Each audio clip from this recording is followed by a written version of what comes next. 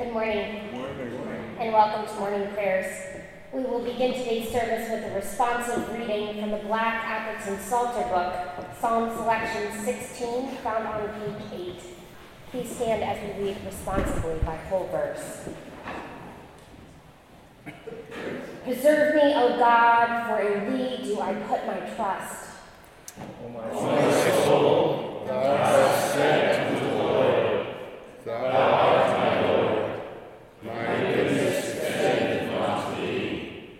But to the saints that are in the earth, and to the excellent in whom is all my delight.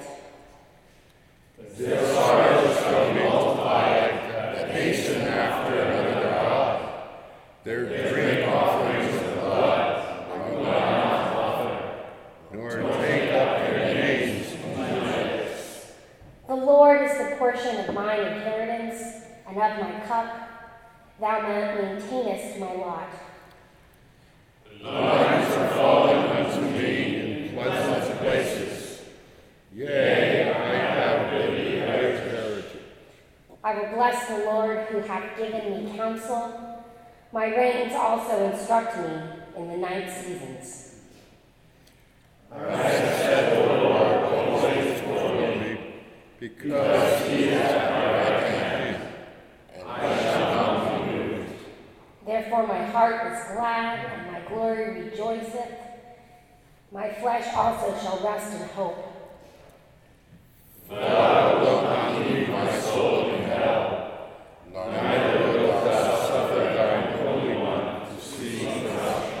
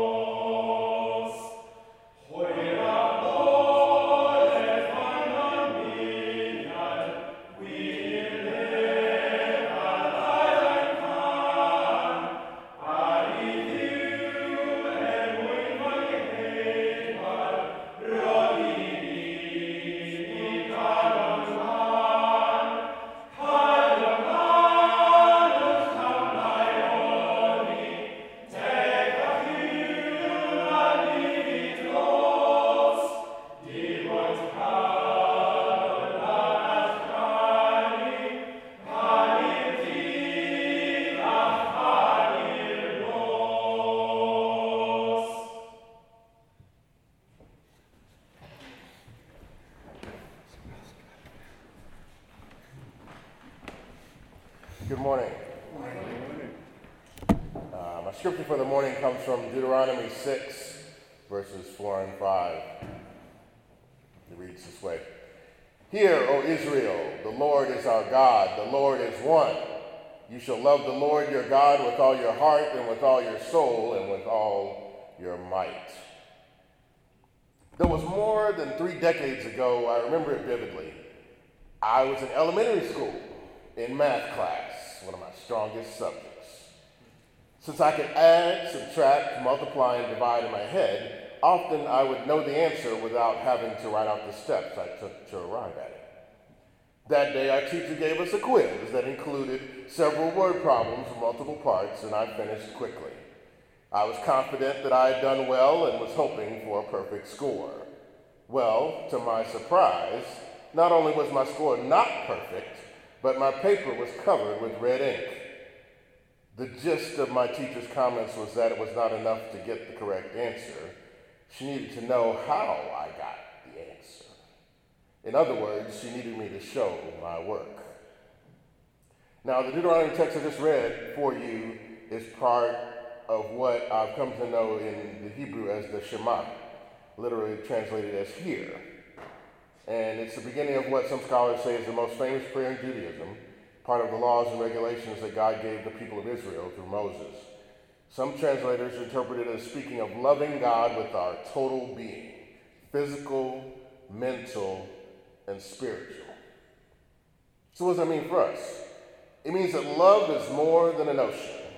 It's work. If you think about the story I just shared with you, that's what God is requiring of each of us in our relationship with Him. We must show our work. Now, when you love someone, you're going to do more than just occasionally tell them, I love you. I mean, saying it's important, but as folks in my grandparents' generation used to say, there ought to be some sign. Now, quickly, I want to share with you 3 easy ways we can show our work. Ways we can show our love for God in a tangible way. First, we can spend time with God. Now, it may seem kind of silly. I mean, we're here, we can't see God or whatever, but when you love someone, you spend time getting to know the person. And one of the best ways is to talk to the person. And with God, the best way we can do that is to pray. Now, in Philippians 4, it says, be anxious for nothing, but in everything by prayer and supplication with thanksgiving, let your requests be made known to God. And the peace of God, which passes all comprehension, will guard your hearts and minds in Christ Jesus. Now, sure, we can spend all day talking about prayer, but in the interest of time, take comfort in knowing that you don't need to follow some set pattern or specific words for your regular prayer practice. It's an opportunity to lay it all out and be open for God to respond. Another way we can show our work is to study God's Word. Now, I'm talking about not just on Sunday when you're prompted to by Professor Walton, or when you're in a crisis, but we need to take a look at that book on a regular basis. In 2 Timothy, it says, study to show yourself approved unto God, a workman that needeth not to be ashamed, rightly dividing the word of truth. Now, if we don't study the word, how can we expect to learn from it and reap the benefits of it? Think about my analogy again. If you love someone, you're going to study them, research them, learn some stuff about them. Let me put it this way. My wife and I like going out to eat. We like nice restaurants, especially if they've been recommended by good friends. Now, when we get the opportunity, we try to savor every aspect of the experience, from the ambiance to the cuisine. And afterwards, we like to share that experience with others. But what kind of sense would it make if we went into the restaurant, sat down at the table, were served a meal, but after a few minutes, all we did was look at it, talk about it, and then get up and walk away? Yeah, we were hungry, but for some reason, we were unwilling to take a bite. Yet we want to brag later about how much we enjoyed the meal and how much we feel better for having had it. That's how too many of us treat our relationship with God. We miss the benefits of the relationship because we don't engage. We do the minimum. We come to church, we come to morning prayers, but we don't do much else. We get all that 5-star cuisine in the form of the penetrating, life-changing Word of God, but we don't apply it in our lives. Now, just like you can't enjoy a good meal unless you eat it, you can't grow in your relationship with God unless you spend time studying and meditating on God's Word. Now, the last way I'll share with you today is declared by Jesus as recorded in the Gospel of Mark. Christ, in answering a question as to what is the greatest commandment, he repeats the Shema with an important caveat. Now, he says also, hear, O Israel, the Lord our God is one Lord, and you shall love the Lord God with all your heart, with all your soul, with all your mind, with all your strength. And the second is this, you shall love your neighbor as yourself. There is no other commandment greater than these. Now, I'm sure most of you know what it means to share God's love with others, but just in case, here are a few suggestions. A smile, a hug, holding a door, being a non-judgmental, willing ear or a shoulder to cry on. Not too hard.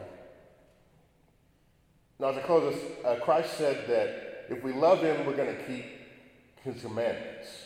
The greatest of these is you shall love the Lord God with all your heart, with all your soul, with all your mind, and to love your neighbor as yourself.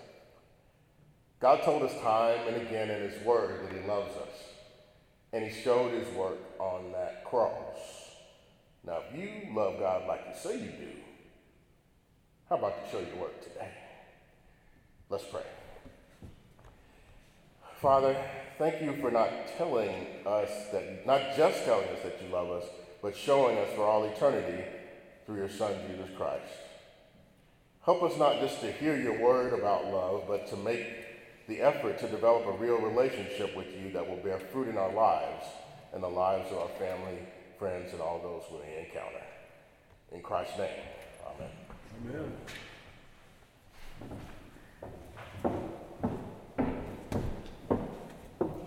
Will you please join me in saying the Lord's Prayer?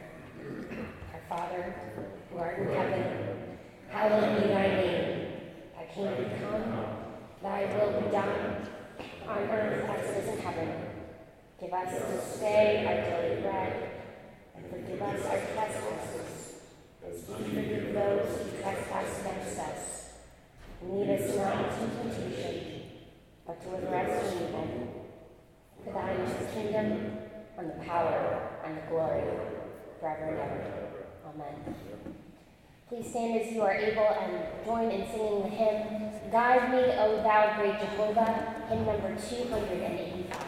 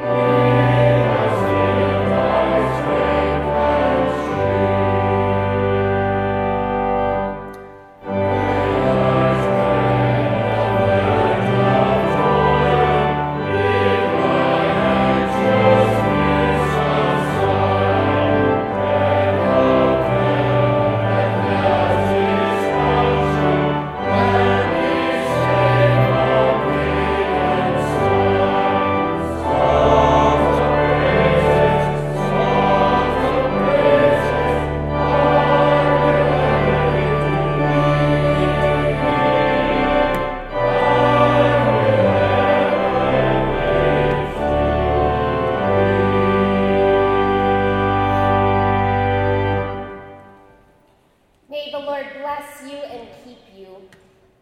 May the Lord's face shine upon you and be gracious unto you. And may the Lord grant you peace. And the gathered people said, Amen. Amen.